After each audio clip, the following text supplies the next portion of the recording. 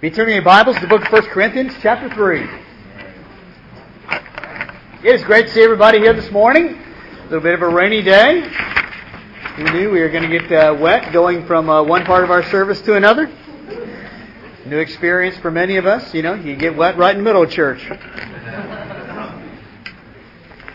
1 Corinthians, chapter 3, and we'll begin there in just a few moments. We did take the recommendation from one of you, I forget who it was, to create 2 more aisles. So I hope you noticed today that we have 2 more aisles. So, continue to make suggestions here. If we all put our heads together, we'll actually make this thing turn out pretty good. I know next week where's Chris? Next week is a regional, right? Yeah, so next week we'll stay in the main auditorium the whole time. And then the next time after that, when we're in here, we're going to actually have our projection set up behind us. Yes? Yeah, the other thing I just wanted to let you know is that our Latin ministry has a book table in the foyer of the auditorium, and they have not just Spanish books, but also books in English and Bibles and so forth. So if you're interested, you can take a look over there. Fantastic. You guys in 1 Corinthians chapter 3? Yeah. Okay, title for the sermon today is The Growing Church. The Growing Church. And we're going to talk about this whole idea of growing. In 1 Corinthians chapter 3, beginning in verse 6, it says, I planted the seed, Apollos watered it, but God made it grow. God made it grow.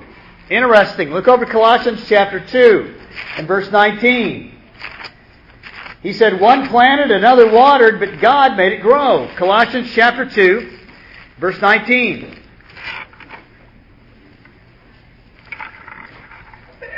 He's talking about someone here that isn't doing very well spiritually. It says he has lost connection to the head, from whom the whole body, supported and held together by its ligaments and sinews, grows as God causes it to grow. This idea of growth is actually a great thing. God causes growth. Now, a few months back, actually a year back or better, I, in my backyard, set up a little golf net. So I could practice my golf practice, and hopefully get a little bit better at golf. And I decided that, what I'm going to do is I'm going to make a little cement slab right there, and I can put little AstroTurf kind of thing on there, and I can hit the ball off that, and that'll be neat. But the one thing I figured out after I did all that is you don't play golf on AstroTurf. You play golf actually on grass. And so I decided then, I got to tear out this cement slab. And so I borrowed a sledge from one of the brothers and, cracked it all up and broke it all up and everything. And then I had this big, ugly part of my yard, if you know what I mean. I thought, what I've got to do is I've got to plant some seed. I've got to go get some fertilizer, and so I went to Osh, and I got the fertilizer, got advice from the guy, what kind of grass I needed, what kind of fertilizer I needed, and I threw it in there, and I watered it, and I waited, and it took about a month, but you know what started showing up? Grass. And it's growing up, and I realized, boy, I threw a lot of seed right here, but I got a couple of bare spots over there, and so I had a little bit more grass, and I threw it on there, a little more fertilizer, and I actually went back to Osh, and I got one of those watering things, you fill it up, and then you pour it in there, and every day I've got this little project now in my backyard, making my grass grow, and it's growing. This passage actually uses that idea, that one planted, one watered, but God makes things grow. Now I want to talk about growth today in 2 different ways for the church. You guys with me? Yeah. I want to talk about you and your personal life growing spiritually. And then I want to talk about the church actually growing numerically and how that goes about in a person's life. Let's talk about growing you first, okay? Right. Let's talk about you guys first, how you can grow spiritually. Isn't that one of the main reasons you come to church? Yeah. You come to church so that you can grow, and hopefully the things that are done and said will bring about that in your life. I'm going to give you 3 things that are a sure bet They will work for every single person in the room. This will make you grow spiritually if you plug these things into your life. Number one, good relationships. Look over to Ephesians chapter 4. Ephesians chapter 4. And we're going to begin reading in verse 15. Good relationships. Good people around you. Strong Christians around you. They're going to be able to help you. Actually, let's pick it up in verse 14. It says, "Then we'll no longer be infants, tossed back and forth by the waves and blown here and there by every wind of teaching and the cunning and craftiness of men in their deceitful scheming. Instead, speaking the truth in love, we will in all things grow up into Him who is the head, that is Christ. From Him the whole body, joined and held together by every supporting ligament, grows and builds itself up in love as each part does its work." This is talking about relationships that you have in the church, in the body of Christ, the relationships you have. If you have good relationships, they are going to do this thing that it says here, that they are going to, it says in verse 15, speak the truth in love. In other words, you're going to have relationships of people that are going to tell you the things that you need to hear. Now, in all of our lives, there can be a difference between what we want to hear and what we need to hear. You ever notice that in your life? Big difference sometimes between what you need to hear and what you want to hear. What we want to hear when we say, "How do I look?" "You look great! Fantastic! Everything's in order, everything compliments," and that kind of thing. When I ask my wife, if I dress myself, generally speaking anyway, if I put myself together and I say, "How do I look?" Well, I get a different answer than great, awesome, or fantastic. It's generally something along the line of, "Well, that doesn't go with that, and this doesn't look good here." And, if I ask my children how I look, I even get more advice. But, the truth of the matter is probably both what my wife and my children are telling me is true. It's just that, if you don't know somebody well, sometimes you don't necessarily, feel like you can just really, lay it out, Then if you know someone well, like, you're talking to your dad or that kind of thing, you can say, "Well, Dad, that doesn't look very good. You need to change that." If you have good relationships in the church, if you have people that really love you and care for you, they're going to tell you what you need to hear. They're going to speak the truth in love. Now, that in love thing is a nice little clause, isn't it? Because sometimes, the truth can be brutal. And you can just sort of, bash someone with the truth. But if you're speaking the truth in love, people are going to be able to help you. And you're going to have relationships that can speak the truth in love to you. Now, I want you to sort of do a little inventory in your mind of your relationships in the church right now, Christian. Do you have people that are speaking the truth in love to you? Don't answer that audibly. That's just, in your own mind. Do you have people that are speaking the truth in love to you? If you don't, you need to ask yourself, I wonder why they don't tell me what I need to hear. Are they maybe afraid of you? Sometimes people you can come across in such a way that you actually intimidate people. And people are afraid of you. They're like, I don't know if I should say anything to her, because I think if I do, she may just really yell at me or something like that. Maybe you don't have people telling you what you need to hear because you sort of intimidate them.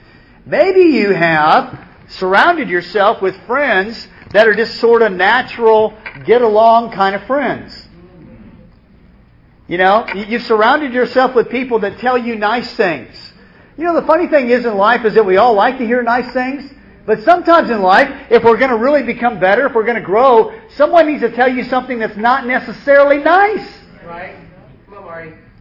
Someone needs to tell you something that isn't necessarily a compliment of where you are, how you're doing at that particular time. You think back in your life to times in many areas of your life, times where you really grew, probably were complimented by someone in your life that was challenging you, that was calling you higher, that was not accepting what you were doing as being okay, but saying, you can do better. They were speaking the truth in love. It might have been a teacher. It might have been a coach. It might have been your mom and dad. It might have been a good friend.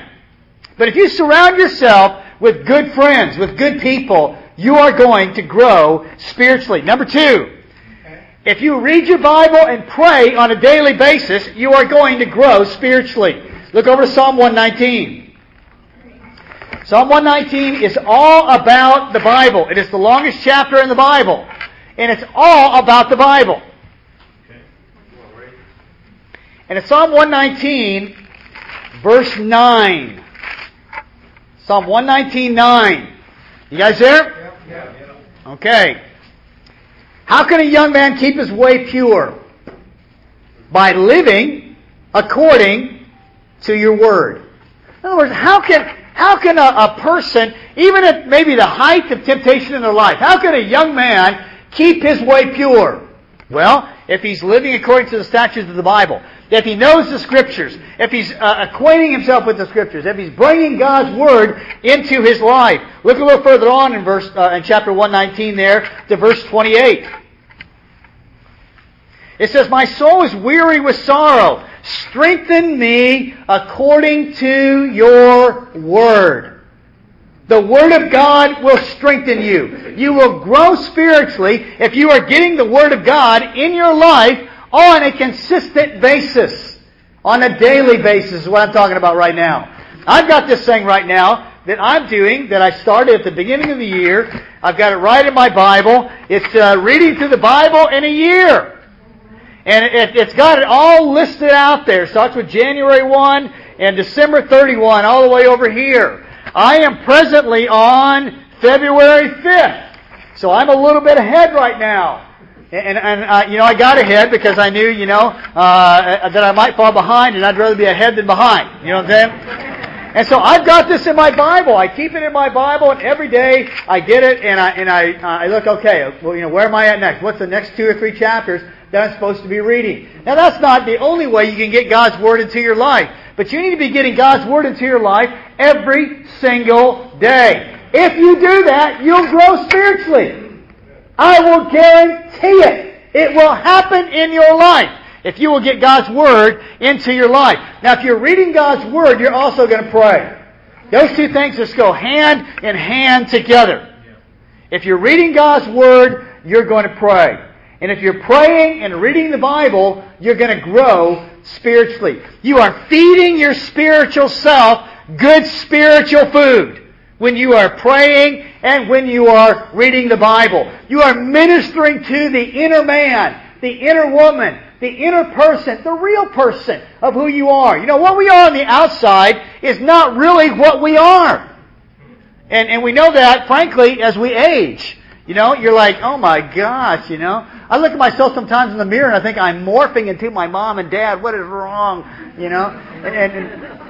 It's even little things sometimes. You look at your hands and you're like, whoa, that's an old guy's hand. What is wrong with that?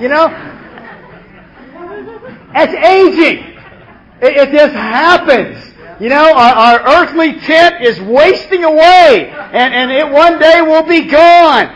But the inner man, the inner woman, the inner person that you are, your soul, what goes beyond the grave, is not ministered to by Big Macs.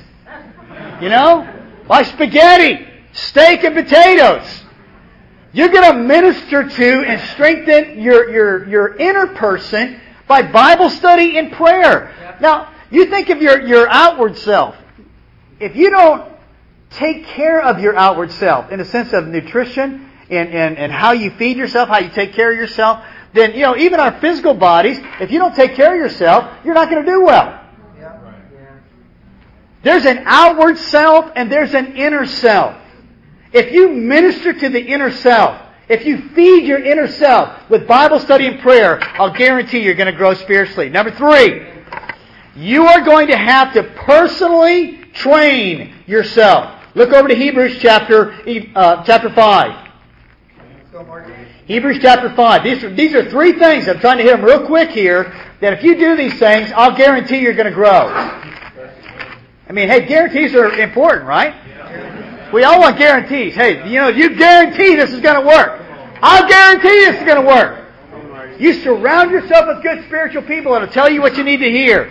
you pray and read the Bible and minister to your inner person, you're going to grow spiritually. And this third thing, you're going to have to train yourself. Hebrews chapter 5 and verse 11 beginning.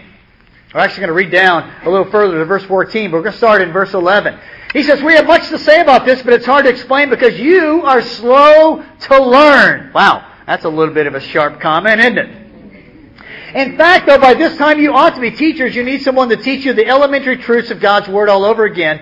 You need milk, not solid food. Anyone who lives on milk, being still an infant, is not acquainted with the teaching about righteousness. But here's the thing. Look at verse 14.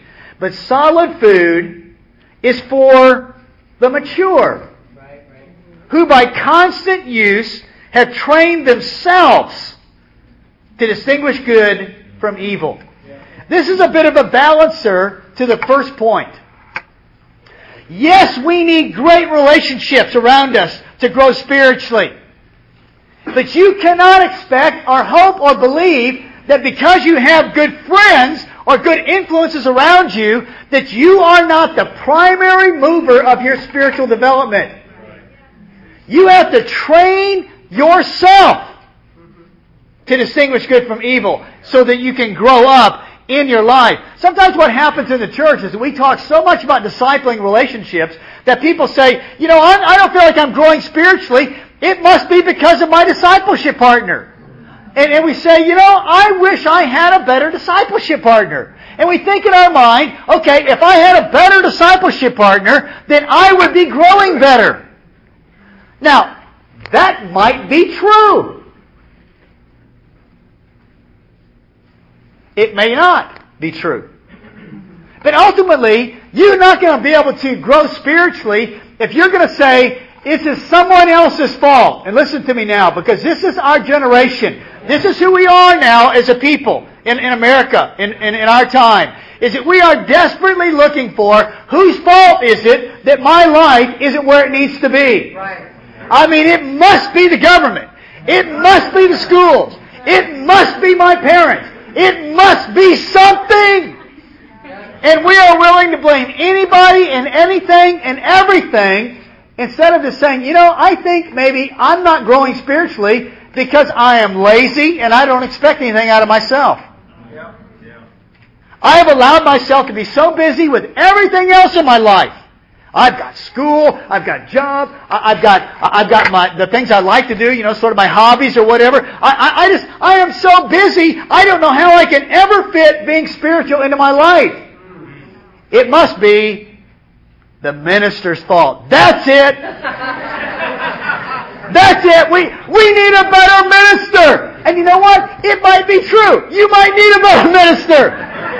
You might need a better wife. You might need a better husband. You might need better parents. You might need better schools, better government. All those things might be true to some degree or another, or maybe none of them are true. Maybe what is true is that you don't do anything to develop your spiritual life, and you're not growing. You don't surround yourself with good people. You're not reading the Bible. You're not praying. You're being lazy. You do more sleeping in than getting up. Well, why can't I get a quiet time in before I start? Because you don't get up. Why don't you get up? Well, you don't want to. If you wanted to, you would. You see, this passage says, man, I would like to treat you like an adult, but you're still behaving like a child. Well, why is this person still a child? Because they haven't trained themselves to distinguish good from evil. You see, there's a sense of personal responsibility here about growing spiritually that you got to really buy into. You got to understand, listen, I hope I have good friends. I hope I have all the good influences. I hope I have a great discipleship group. I hope I have a great ministry. I hope I have all these wonderful things. I hope I marry a great spiritual... all the girls are saying, man, I need to marry a great guy so he'll make me a spiritual woman all my life. And the guys are all saying, man, I got to marry this spiritual woman because I'm a mess, but man, she'll straighten me out. I need to get this woman in my life that'll make me a spiritual person. Well, I hope you do marry a spiritual woman. I hope you do marry a spiritual man. I hope you do have, all those outside influences and things are awesome. But at the end of the day, guys, you've got to take personal responsibility for your spiritual life. If you do these three things, you're going to grow spiritually. Okay, let me hit the other things, the negatives, the opposite of all this, okay? What are three things that I'll guarantee you are going to mess you up spiritually? Number one, wrong friends. Look over to 1 Kings chapter 11. We're going to look at one of the great kings of Israel, Solomon. And he messes up in his life, and he messes up because he surrounds himself with some bad influences. 2 Kings chapter 11. 2 Kings chapter 11. You guys moving there?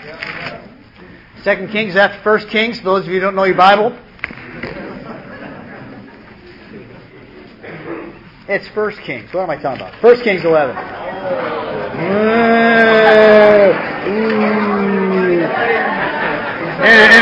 And it ripples through the crowd. 1 Kings. 1 Kings. It's my glasses. I need to get my glasses fixed.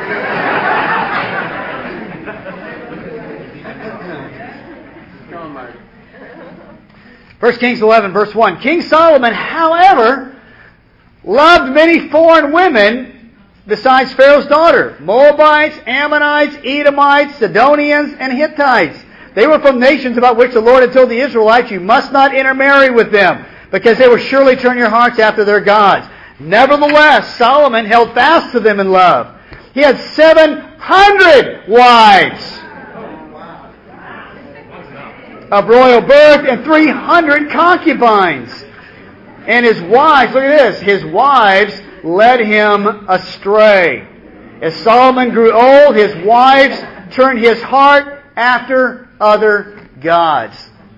Now you say, I get the point. Man, if you had 1,000 women in your life that you were trying to keep happy, that'd be enough to drive you nuts. That'd drive you, insane.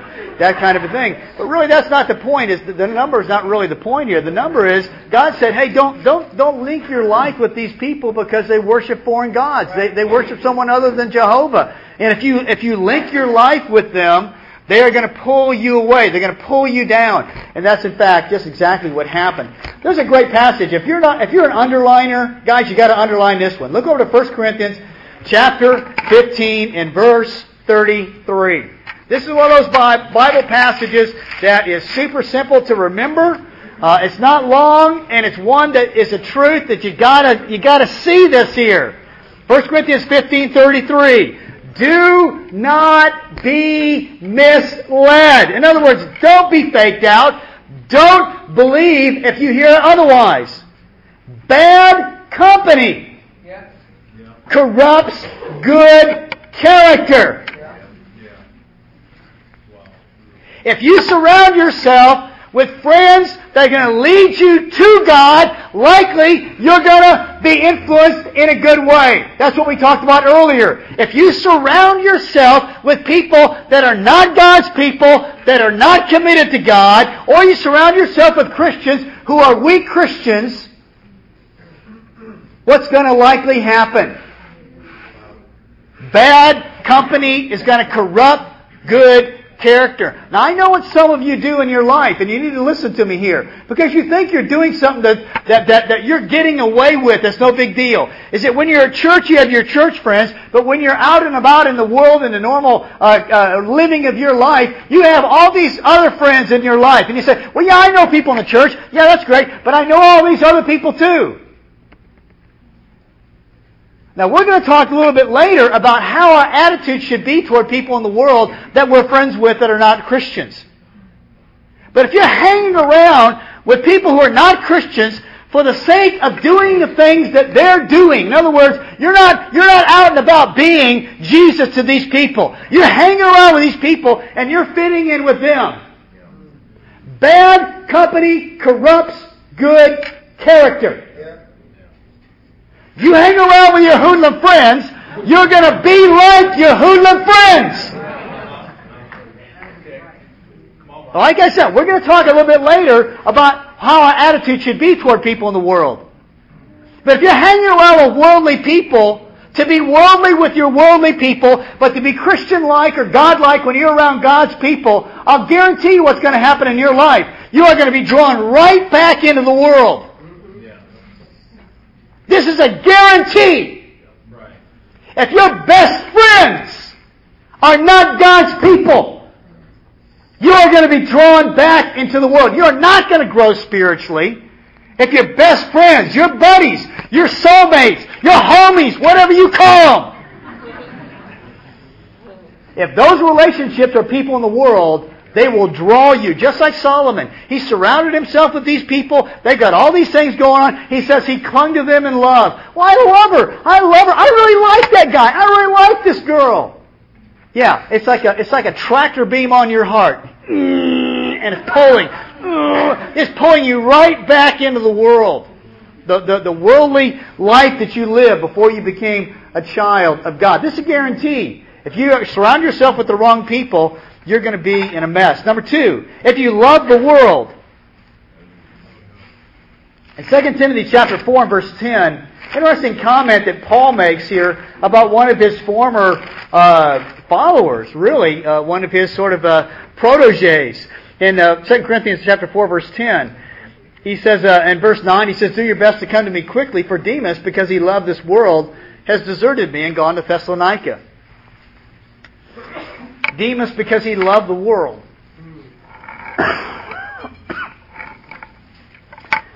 Because he loved the world. What does it mean to love the world?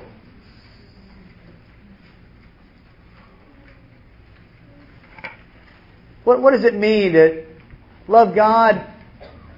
What does it mean to love the world? You know, and many times in life, you have to decide who you are. You have to decide where you're going in life. And you have to realize in that context, there's going to be some things in my life that are going to be sort of minor things, and there are going to be other things that are going to be major things in my life. If you look at your life right now and how you spend your time, you know, there's a little litmus test of what's important to you. You can tell what's important to a person. How do they spend their time? Well, how much time do you devote to a particular thing or a particular activity? How much of your life does it take from you to do certain things? You know, there's a difference in life between being a person who appreciates, you know, the things around us and sort of, has a casual type of feeling toward them, as opposed to someone who's just flat devoted to them. And it's amazing, brothers and sisters and friends, people are devoted to almost anything. I mean, if nothing else has come about in the last few years out of all these sort of TV shows on, all the different things, there are people that are devoted to nearly anything. You know, there's one thing to know how to be a cook. And there's another thing about being so into cooking that it becomes your life. It's the most important thing in your life. Cooking. You say, wow, I sort of see how you mean that. It's a one thing, to be, to like the Lakers. It's another thing, man, just to be so, God, the Lakers are on tonight, Wow. I mean, is it sucking up your life? Is it devoting your life? Does everything have to move around the schedule and the thoughts of those kind of things, If you love the world, Demas loved the world, and it messed him up. We've got to be able to live in the world as Christians and not be a part of the world. There's got to be a separation that a Christian has from the things of the world that are going around. And the last thing I want to tell you here about what I'll guarantee you will mess you up spiritually is drama. Look over to 1 Corinthians. In 1 Corinthians chapter 3, I'll guarantee you this will mess you up spiritually, is drama. Drama. 1 Corinthians 3 and verse 1. "Brothers, I could not address you as spiritual, but as worldly." Well, that's an encouragement, isn't it? This is what Paul is saying to the church in Corinth. He said, "I couldn't talk to you as spiritual, but as worldly. They're infants in Christ. I gave you milk, not solid food, for you are not ready for it. Indeed, you're still not ready. You are still worldly. For since there is jealousy and quarreling among you, are you not worldly? Are you not acting like mere men? For when one of you says, I follow Paul, and another, I follow Apollos, are you not mere men? One of the reasons these people are not growing spiritually is because of spiritual drama. You know what? Gossip, slander, what he said about her, what he said about him, what she said about him, what she said about... You know what? If that's going on in your circle of friends in the church, you need to start doing some speaking the truth in love about gossip. You need to do some speaking the truth in love about slander. Spiritual drama can mess people up spiritually. And I'm going to be a bit bold here in some things that I'm going to mention along this line. There, in our time, is more and more intrusion into our life, if we allow it to be. We not only have a telephone on the wall now, we got a telephone in our purse or in our pocket. We not only can talk to each other a little bit, we can talk to each other constantly. We as God's people at some point have to turn it off. There was a song years ago, silence is golden, golden. This is an old song. I mean, we got the cell phone going. We got Facebook going. We got MySpace going. We got Twitter going. We don't know whether we're twitting or talking. We are so up into each other's business and talking to each other constantly. And you know what that leads to? Drama! Oh, she said! Oh, he said! Oh, she didn't! And he didn't! I wish he would! I wish he wouldn't! Man, we got this thing all churning all the time in our life. We can't eat a meal without... Could you pass the green beans? I just said... Well, how'd your day go? I'm sorry. You're so confused. You don't know whether you're in the room, out of the room. You don't know whether you're sitting on a chair or whether you're out in astrospace somewhere. You got to get some of the drama out of your life spiritually. Silence is golden sometimes. Meditation does not involve people talking to you. Meditation involves quietness. You follow what I'm saying? Yeah. These three things will mess you up spiritually. Wrong friends, loving the world, and drama. I want to show you something that I hope will describe our church. Look over 2 Thessalonians chapter 1.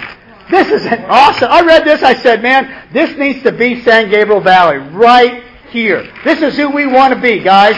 When we grow up, this is what we want to be, right here. 2 Thessalonians 1 verse 3. Look what Paul says about these people. Might it be said of us.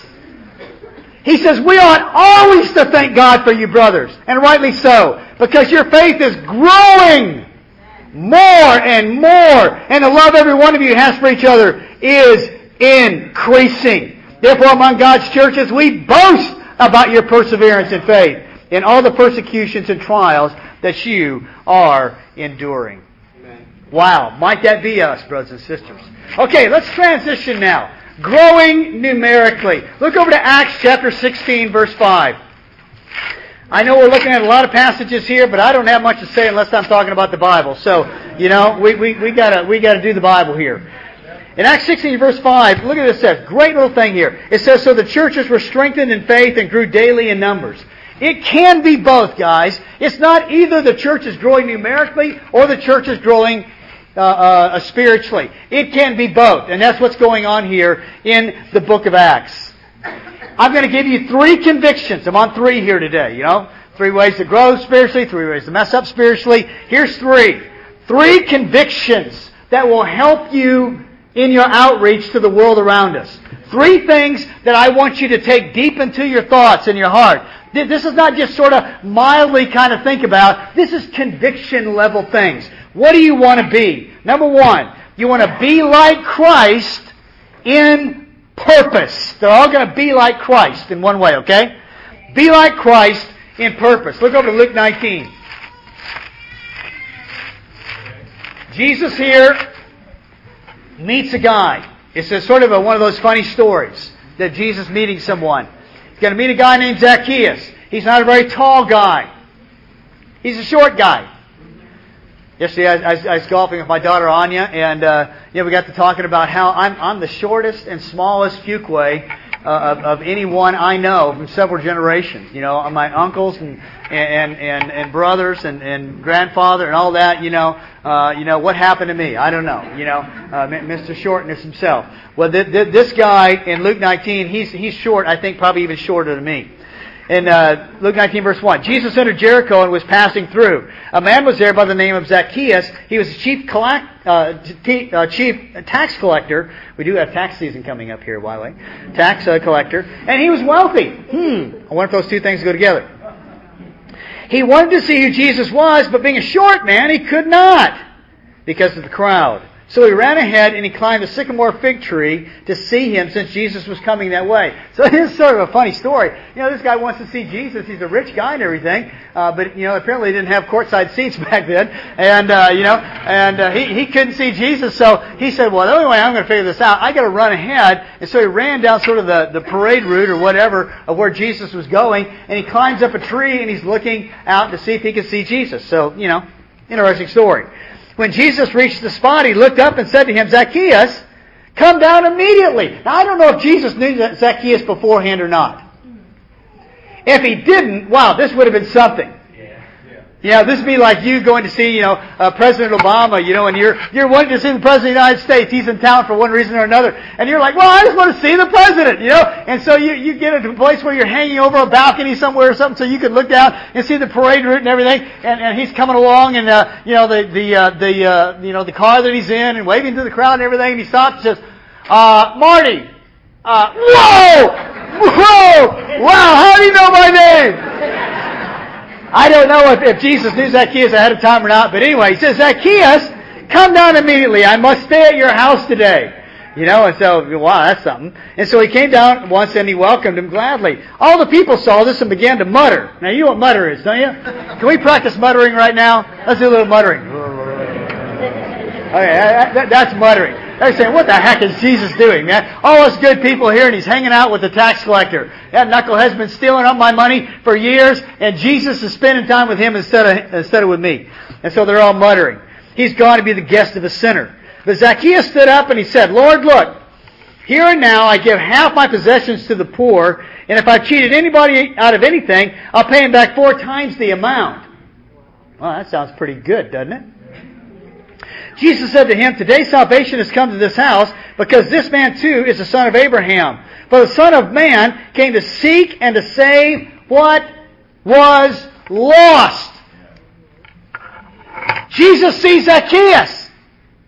Says, hey, let's spend some time together. I'm going to go to your house. They go to his house. Zacchaeus apparently is terribly touched by this whole thing. He knows he's wrong. He knows he needs to change. He knows things in his life aren't where they need to be. He says, okay, Jesus, I'm going to give, first of all, I'm going to give half of everything I have. I'm going to just give it right off to the poor. And if I cheated anybody out of anything, I'll pay him back 4 times the amount. Wow. I would say the guy repented. What do you think? Yeah.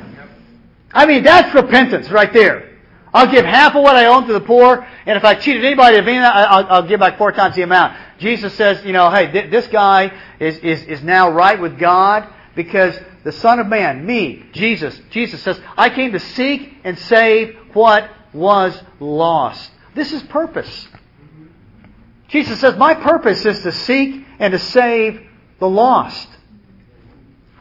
Now let's just identify real quickly here that Jesus says the lost.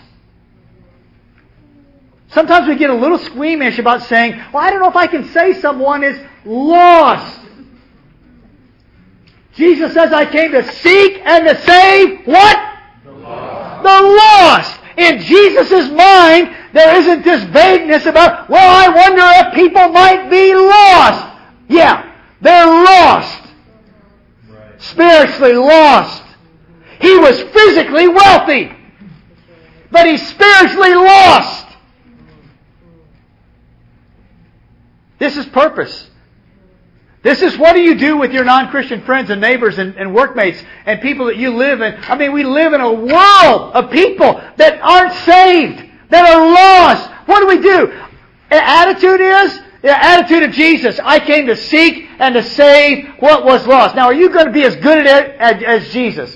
No.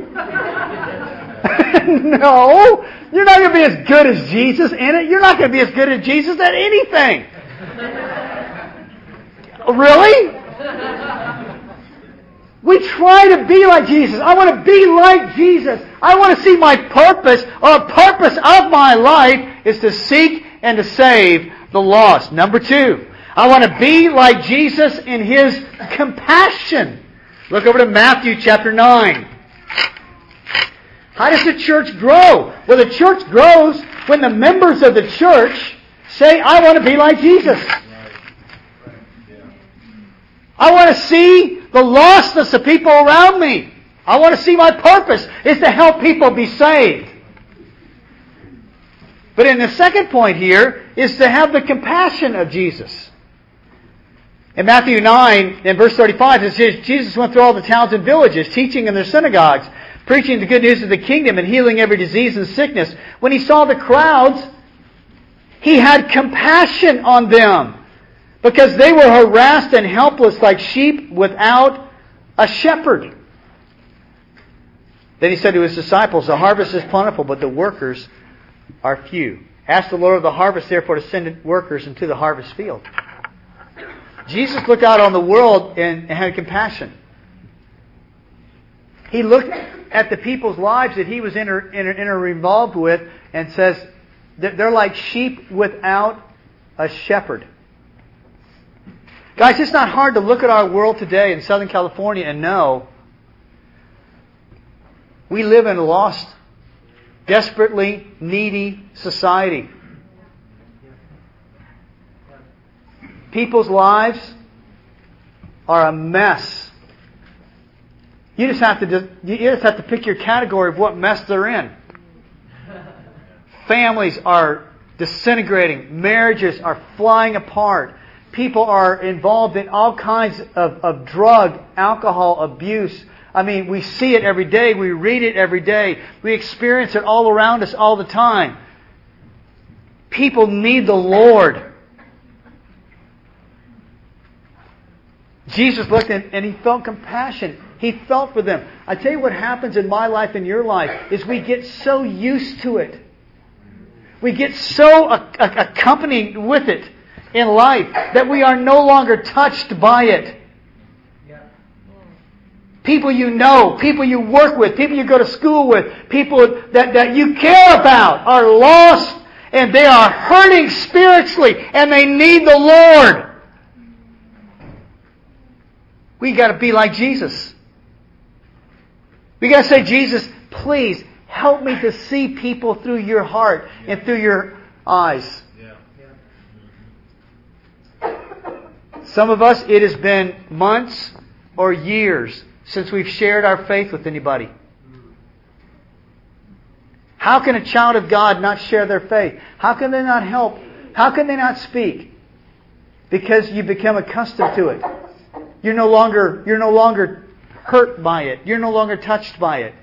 Jesus looked at the people and felt compassion. This is Matthew writing this.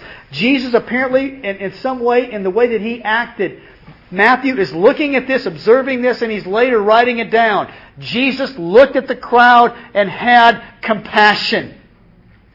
Guys, we have got to have the heart of Jesus if we're ever going to help people be saved. We've got to look and we've got to feel the way Jesus looked and felt. And the last thing here is that we've got to be like Jesus and that we've got to be His representative to the world around us. Look over to 2 Corinthians chapter 5.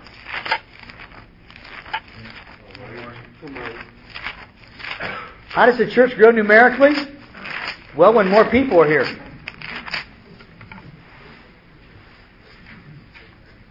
Why would people be here?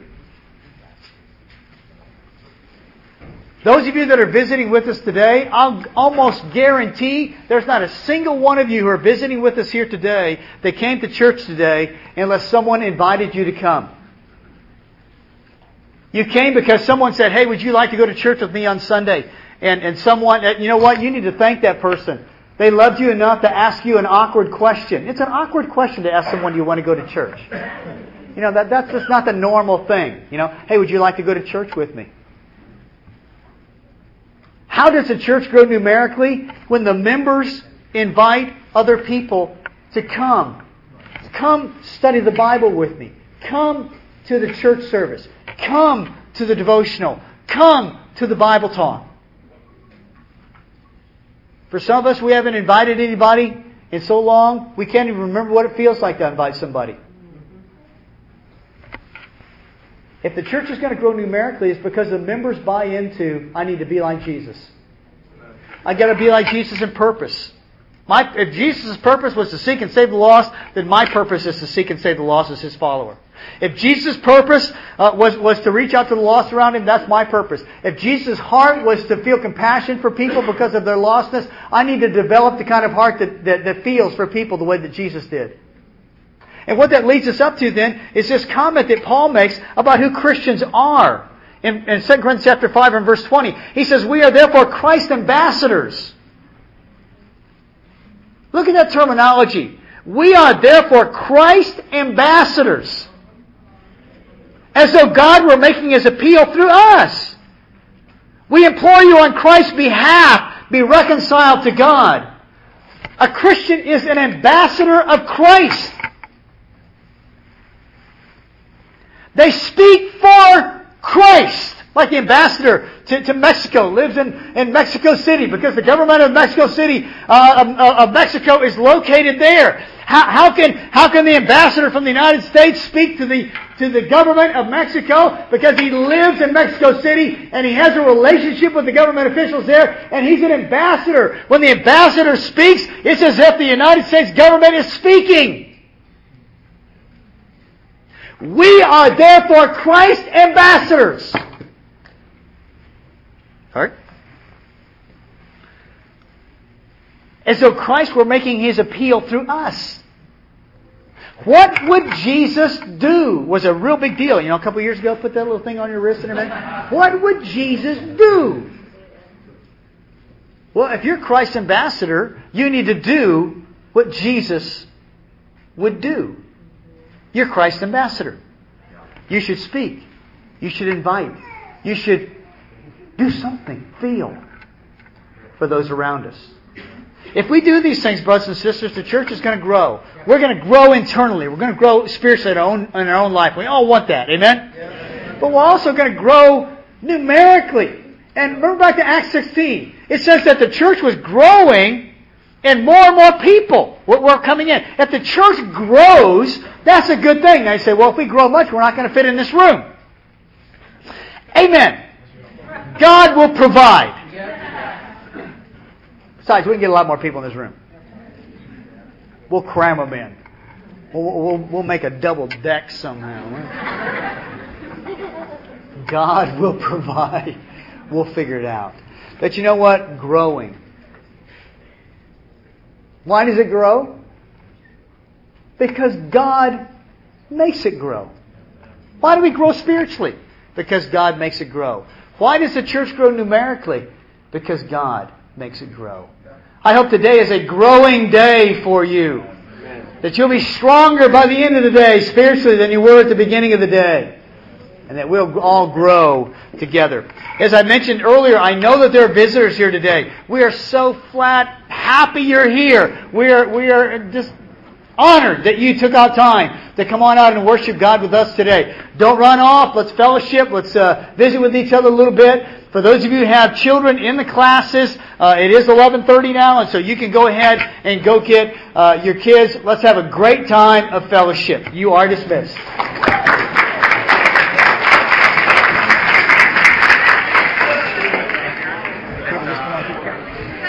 Great job, Marty. Thanks, Mike. I'll take that out of the recording. Yeah, I will.